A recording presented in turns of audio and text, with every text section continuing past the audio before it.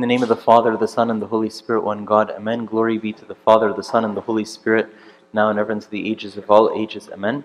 We started a series a couple of weeks ago about how to hear the voice of God, seeing as we are in the fast of the Holy Apostles and the time of the Holy Spirit. This is the time in which we're calling on the Holy Spirit to be renewed in our lives. We're trying to attune ourselves to the Holy Spirit. We're trying to align ourselves to Him. We're trying to further develop the relationship that we have with the Spirit of God dwelling within us. This is the time for us to hear His voice. Several weeks ago, I gave us the very simple practice of trying to pray multiple times a day, as many times as somebody can in a day, to pray and say, Lord, I want to hear your voice. Lord, I want to hear your voice. Lord, I want to hear your voice. In the morning, but when you wake up, before you eat, before you sleep, before you have dinner, before anytime you pause and you look up to heaven to say, Lord, I want to hear your voice. And so we're going to kind of build on that today. I have small children, and maybe some of you do as well, or maybe you have older children, or maybe you remember being a small child, or maybe you work with people who behave like small children. Who knows, right? But in any event, right, when dinner time rolls around and they're maybe watching TV or playing with something, I'll say, what do you want to have for dinner? And I hear nothing, right? And if I say, oh, look, we just got some ice cream, I'll get an elephant stampede into the kitchen, right? But when I'm asking them about spinach and broccoli, or even if I'm asking them about burgers and nuggets, and I guess I was discussing this with our staff this week, and we were talking and laughing about this, and I guess it's called selective hearing, right? And selective hearing can be a good thing in some situations. In fact, in some conversation, I'll save you the context, Jennifer Lopez met the Supreme Court judge, longtime Supreme Court judge, Judge Ginsburg, who's like an icon, I guess, in American culture. In any event, she was newly engaged, Jennifer Lopez, that is, and so she asked her for marriage advice. And so she replied and said this: on the day I was married, my mother-in-law, whom I was married in her home, she took me aside and said she wanted to tell me the secret of a happy marriage, Ginsburg said. And I said, I'd be glad to hear it. What is it? And she responded, it helps sometimes to be a little deaf, right? And so maybe in marriage sometimes it's good, or in other relationships sometimes it's good to kind of just let a few things just glide off your back like water off a duck's back. However, sometimes it's not a good thing to do that. And sometimes I think we do that to God. I think sometimes we have selective hearing. Sometimes we hear promises from God, and we remember those and we hold on to those. Other times we hear commandments from Him, or we hear other things from Him, and it doesn't quite register. My mind is somewhere else. And so really what we're talking about today is how can we have ears to hear. You see, whenever I get into this conversation with somebody about how to hear the voice of God, everybody wants to know the technique. Everybody wants to know how to do it. And we're going to get to that. That's next week and the week after. But I want to tell you something. Hearing God's voice in your heart is 90% attitude, or 90% disposition, or 90% how I position myself, and 10% technique. There is a technique which does help, right? And maybe there are 100 others, but I'll share with you what I know. But that's not the crux of it. The crux of it is a heart that's ready to listen. And so that's what we're going to talk about today. In the parable of the sower, which is repeated multiple times in the readings of the church throughout the year, where Jesus says a sower went out to sow, and he sowed some seed on this land and some seed on that land and so on. This one didn't grow a crop, this one grew a crop, and so on. He finishes the parable by saying, he who has ears to hear, let him hear. He who has ears to hear, let him hear. In other translations, they've translated it, if anyone is willing to listen, listen now. Jesus is saying, are you willing to listen or not? That's the question. The question is, are you willing to hear what is being said? Are you willing to listen? And look, everybody knows this, actions speak louder than words, right? So I can in one breath say, yes, Lord, I'm willing to hear. But if you look at the rest of my actions, they don't show that. And that's what we're talking about today. What we're talking about is the life that is ready to hear the Word of God. And the life that's ready to hear the Word of God is the life which is already doing that which it knows of the will of God. I've received instructions 1, 2, and 3. I wasn't planning to share this with you. It's a little bit personal. Hopefully you won't hate me or think less of me after this. There was a time in my life where I could hear God very clearly. And then all of a sudden I couldn't hear Him anymore. And so I went and I asked my spiritual father and I told him, Abuna, why can't I hear God as clearly as I could previously? And he told me, well, what's the last thing you heard God say to you? I said this and this. And he says, and did you do it? It was a commandment. I said, did you do it? And I said, no. And so he said, I haven't done it yet. I'll get around to it, but I haven't quite done it yet. And he told me, well, why do you want to hear anything else? Like you haven't done step 1, why do you want to hear step 2 or 3 or 4? Do step 1 and then God will tell you steps 2, 3. And I told him, because I love hearing His voice. And he told me, yeah, but God is not your entertainer. God is not here to entertain you.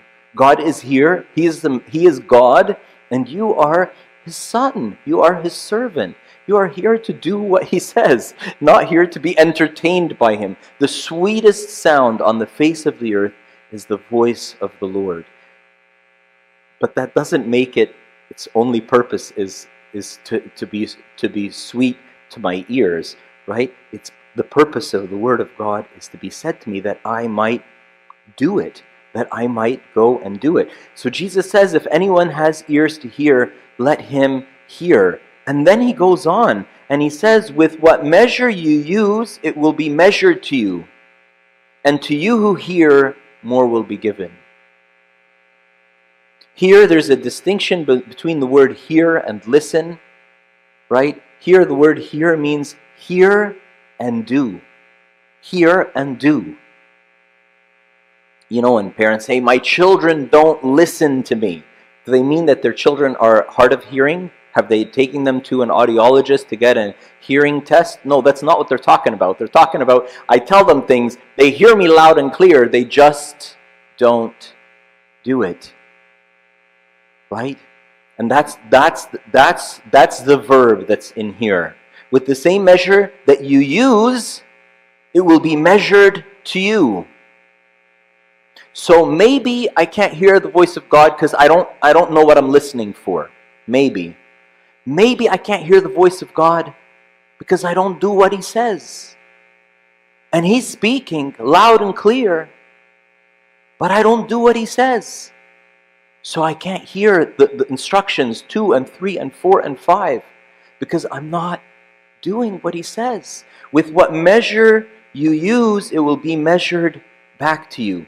Some of us are very experiential learners. I'm a very experiential learner. I learn well with my hands. I need to see, I need to touch, I need to try it out, I need to draw it out, you can't imagine how many bits of pieces of paper get written like this before a sermon actually gets written, you know? I'm a very tactile person. Some of us are like that. Some are more, you know, like audible learners. We listen, and that's good enough for us, and so on, right?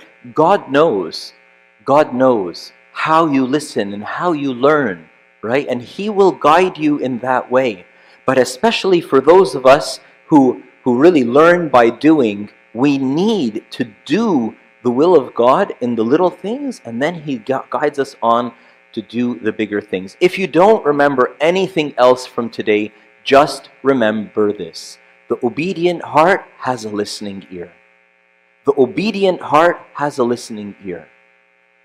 Before you say, Lord, why can't I hear you? Why don't you talk to me? Why don't you answer me when I call on you? Why do I ask you questions and you don't answer? Ask yourself, are you doing that which you already know? Jesus has really simplified it for us to love God and to love our neighbor. Then he simplified it even more and said, you know what? To his disciples, just you amongst yourselves, love one another as I have loved you. Jesus' commandments are very simple. Let's hold ourselves up to that standard and ask ourselves, am I doing that? Naturally, any one of us, myself first and foremost, if I do that, it will lead me to repentance. It will lead me to see, I have not kept your commandments, Lord. I haven't done what you have asked me to do. I haven't walked well with you. And so on. And it will lead me to go and to ask him to forgive me. It will lead me to bow my head before him and to open my hands before him and to make myself vulnerable and to receive from him his love, his forgiveness, his healing, his power, his joy, his encouragement, pushing me on to a new life. Isn't that hearing God? Isn't that hearing God? Maybe you're asking him about something in particular, but maybe he's not even interested in your request, forgive me. Maybe he's interested in the salvation of your soul. Maybe what he's interested in is your repentance and mine. And he'll get to that, but he wants to make sure he does the most important things first. Maybe. I don't know. There's a verse which always gets me every time I read this. This is in the book of Exodus. Moses goes up on Mount Sinai, and he's up there for 40 days and 40 nights, fasting and praying, and God gives him the 10 commandments, and he comes down, and he shares all that God told him. I mean, he and God have been chatting away for 40 days, so he's got news to tell these people, right? Look at the superlatives in this verse. When Moses went, then Moses went and told the people all the words and laws. They all responded with one voice, everything the Lord has said we will do. Wow. Who of us is ready to respond like this? Now, I want to tell you something. This is before he told them.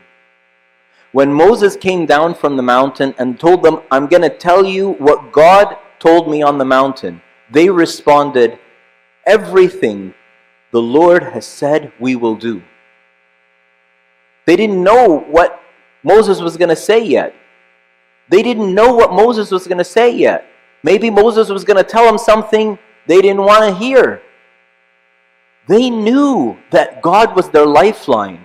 They knew that God brought them across the Red Sea. They knew that God was the pillar of fire standing between them and Pharaoh. They knew that God was the one who has brought them water out of a rock. They knew that God was the one who changed bitter water into sweet water for them. And they knew that God was the one who was going to provide for them. They knew that God was the one who was going to lead them to the promised land. They needed God. Without God, they were done. Without God, they can't even go back to Egypt. Like if they run out of food and water and there's no God to provide for them, they can't go back. God's the one who parted the Red Sea. How are they going to go back? They knew they had to follow God. The difference between these people and us sometimes is that they realized their deep and utter dependence on God. St. Theophan the Recluse in Unseen Warfare in chapter 2, I believe, says the first step to spiritual life is complete and utter distrust of the self. It's not low self-esteem or self-hatred or self-deprecation. No. It's just to know that the only one I can truly rely on is God, and certainly not myself. And so their natural response to God was, everything the Lord has said we will do. What about you and what about me? No. I want to see what God has to say, and then we'll write it down, and then we'll see, we'll assess it, we'll analyze it, we'll, see what suits, what fits my, my worldview, what doesn't fit my world, what fits my paradigm, what doesn't fit my paradigm, what this, what that. And then we'll see whether we will obey God or whether we'll try to find some way to rationalize what God said, because we don't want to make God a liar.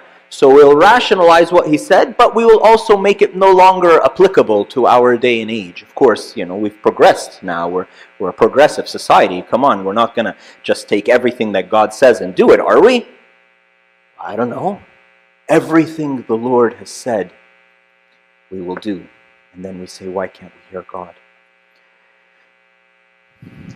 King David, I mean, don't feel like, I know I may sound harsh, right? But all of the saints went through this. King David prays and he says, give me an undivided heart, O Lord, that I may fear your name.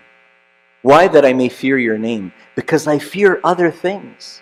I fear losing my job. I fear my position in society. I fear how people are going to understand me. I fear this. I fear that. So all of a sudden, God has become a priority amongst a soup of priorities. Other things that I fear, right? But this isn't, this King David realizes that his heart is divided. I'm fragmented, and there's many, my heart is shooting in a million and one different directions, and thus I'm confused. So he prays and he says, Lord, give me this is the man of whom God said, David is a man after my own heart, struggled with what you and I struggle with. Don't feel bad. I'm not pointing a finger at you as if I'm some condescending way or looking my nose down at you. If I am, I'd be looking my nose down at King David as well. No, all of us are torn by a million and one different things. But God is calling us,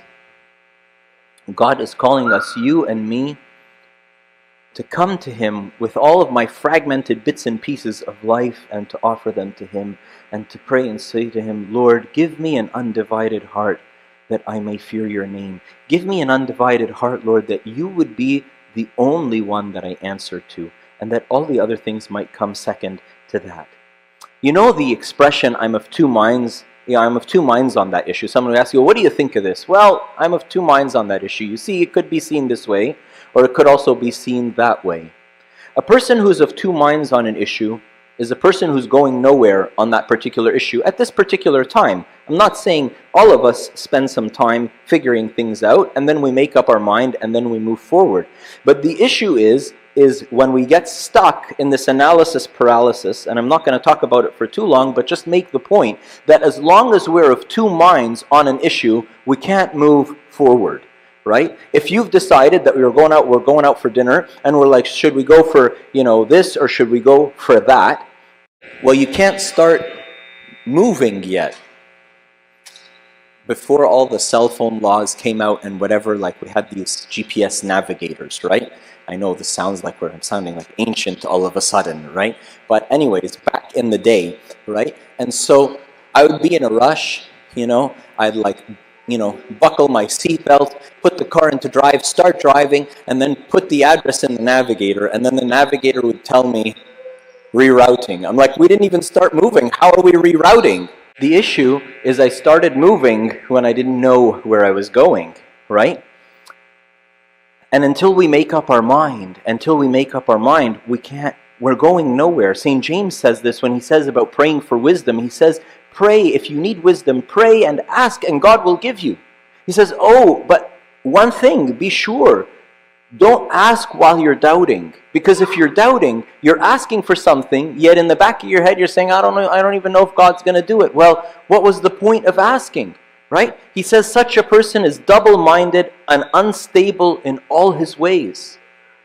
Look, my brother, my sister, my beloved father and mother, today is the day to commit our hearts to follow God, to commit our hearts to follow Him with our actions, to commit to Him, to follow Him with our actions, and to pray a very simple and childlike prayer.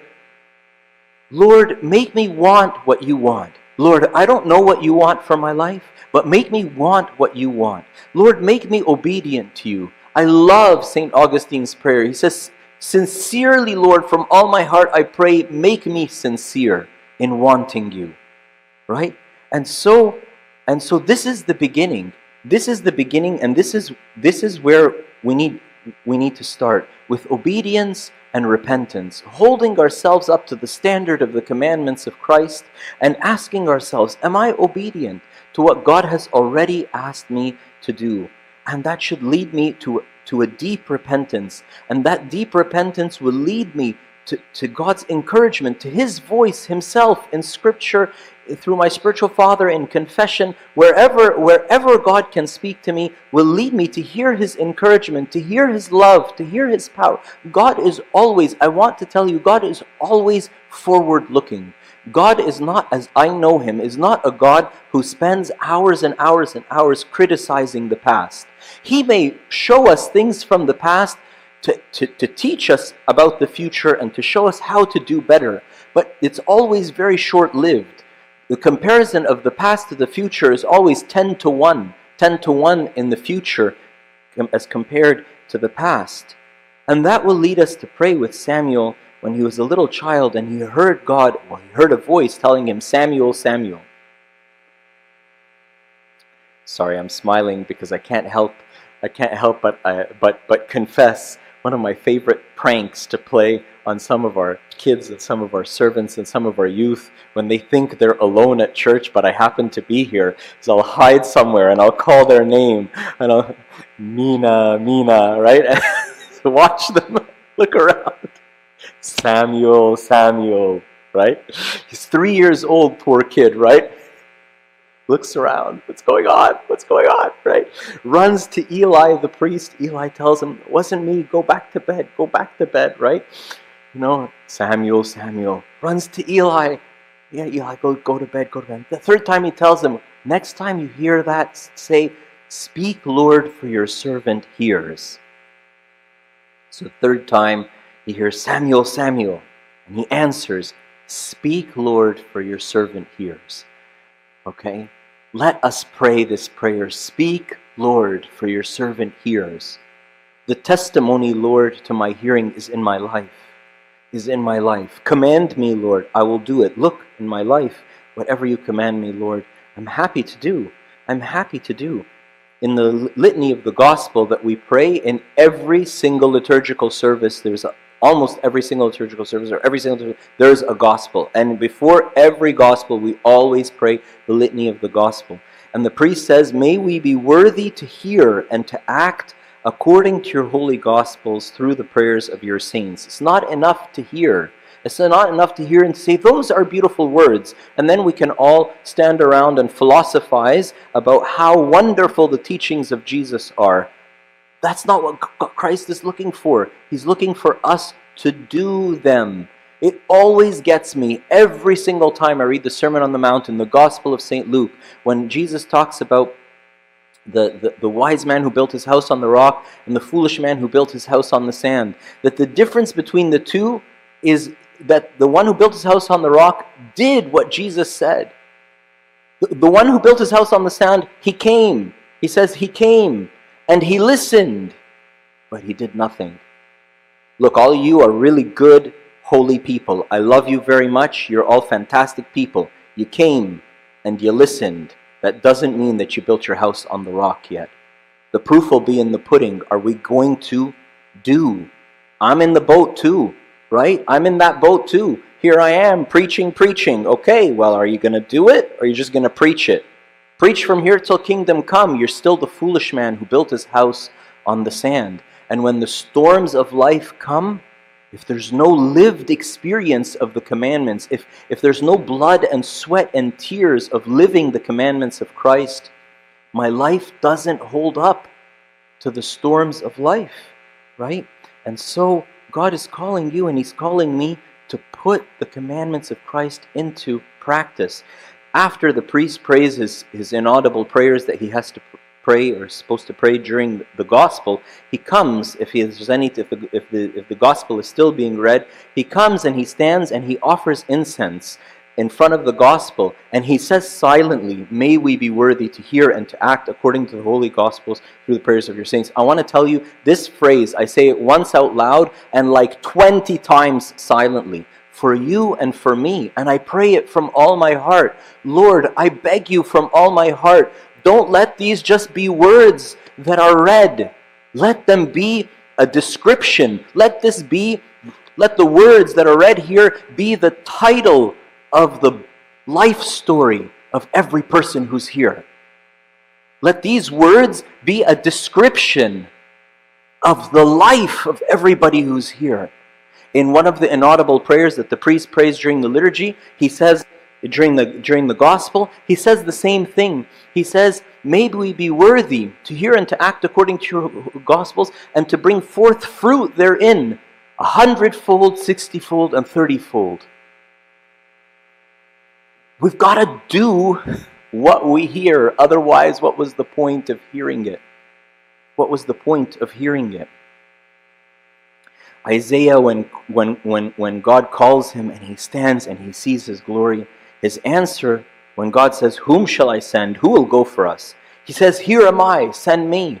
But Isaiah hasn't heard yet what God is sending him to. Maybe God is sending him to martyrdom. Maybe God is sending him to throw himself off a cliff. Maybe God is sending him. God made the prophets do the craziest things. He made Ezekiel walk around naked for like 3 years. And then at another point, he made Ezekiel make a pile of manure and light it on fire and use it as his cooking fire, and as his cooking fire for like to cook his food. Imagine his food is like biofuel, but manure, right? And the people, he used the prophets as visible illustrations of how God felt. And God was telling them, your offerings are like this to me. They're like manure on fire. That's what your incense is like to me. It smells like manure. That's what he wanted to say to the people. Because of your disobedience and your harlotry, that you're worshiping other gods, and yet you come and pretend like you're worshiping me, right? I mean, he made the prophets do crazy things. So for Isaiah, for God to say, I need somebody to go for me, Isaiah to say, pick me, right? I mean, this man, what confidence did he have in God? Where did he get that confidence if it wasn't a life of obeying God, a whole life of obeying God that came before this instance? Saint Mary, one final example for you. Saint Mary, when the angel comes to her and tells her, you will be with child, and you will be this, and you will be that, what 12 or 14-year-old girl, orphaned, has no home, has no life, has no nothing, right? And is told you're gonna be with child, you're gonna be pregnant, and she's not married, it's punishable by death. Who would say, I'm the maidservant. I'm the maidservant is like I'm the lowest level of servant of the Lord. You know? Let him do with me as he pleases. Who of us is ready to do that? How can we get ourselves to that place? We're running thin on time, but I want to share one thought with you that always gets me. If you met somebody who was able to predict the future, would you ever ask them, like, take them to the, OLG and say, hey, let's go buy a lottery ticket together, you and me. We'll split it 50-50, okay? You pick the numbers, I pay for the ticket, we split it 50-50, right? This person predicts the future right every single time. Right? You don't believe me? You want their credentials? I'll give you their number. I'll give you his number as soon as we're done the sermon, okay? You don't believe me? This person was able to predict where he would be born before he was born. This person was able to predict all the events of his life, exactly how they would go down, where he would die, how he would die, that he would come back from the dead. If someone was able to predict all of those things accurately, hundreds and thousands of years before they were ever born, wouldn't you listen to them? Just on a purely logical, okay, throw all religion and spirituality out the window. Wouldn't you listen to them? Come on, right? God is truth. He is the truth. He might have called the prophets to do weird and wonderful and crazy things, but they always came out on top. He might have called the martyrs to all kinds of tortures, but they were joyful in their tortures. They felt the pain. Only a handful. I only know about 3 or 4 martyrs that it says that they didn't feel the sufferings. The rest of them, though, they sure felt it, right? But Jesus would come and heal them. Jesus would come and restore them. God knows. God knows. He knows you, and He knows me, and He knows every detail of our lives. He is worthy for us to listen to. I'll finish with this, the conclusion of The Lion, the Witch, and the Wardrobe, the very end of the movie, the very end of the book. Susan is talking to Mr. Beaver. And about Aslan. Aslan is this Christ figure that's throughout the whole movie, right? And Mr. Beaver says to Susan, Aslan is a lion. He is the lion, the great lion. Oh, says Susan, I thought he was a man. Is he quite safe? I shall feel rather nervous meeting a lion. Safe, said Mr. Beaver. Who said anything about safe? Of course he isn't safe, but he's good, and he's the king, I'll tell you. Jesus is not safe. He doesn't want you to play it safe. He wants you to have a wonderful and adventurous life, which is full of his goodness.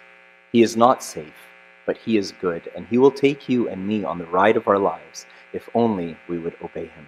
Glory be to God forever and ever. Amen.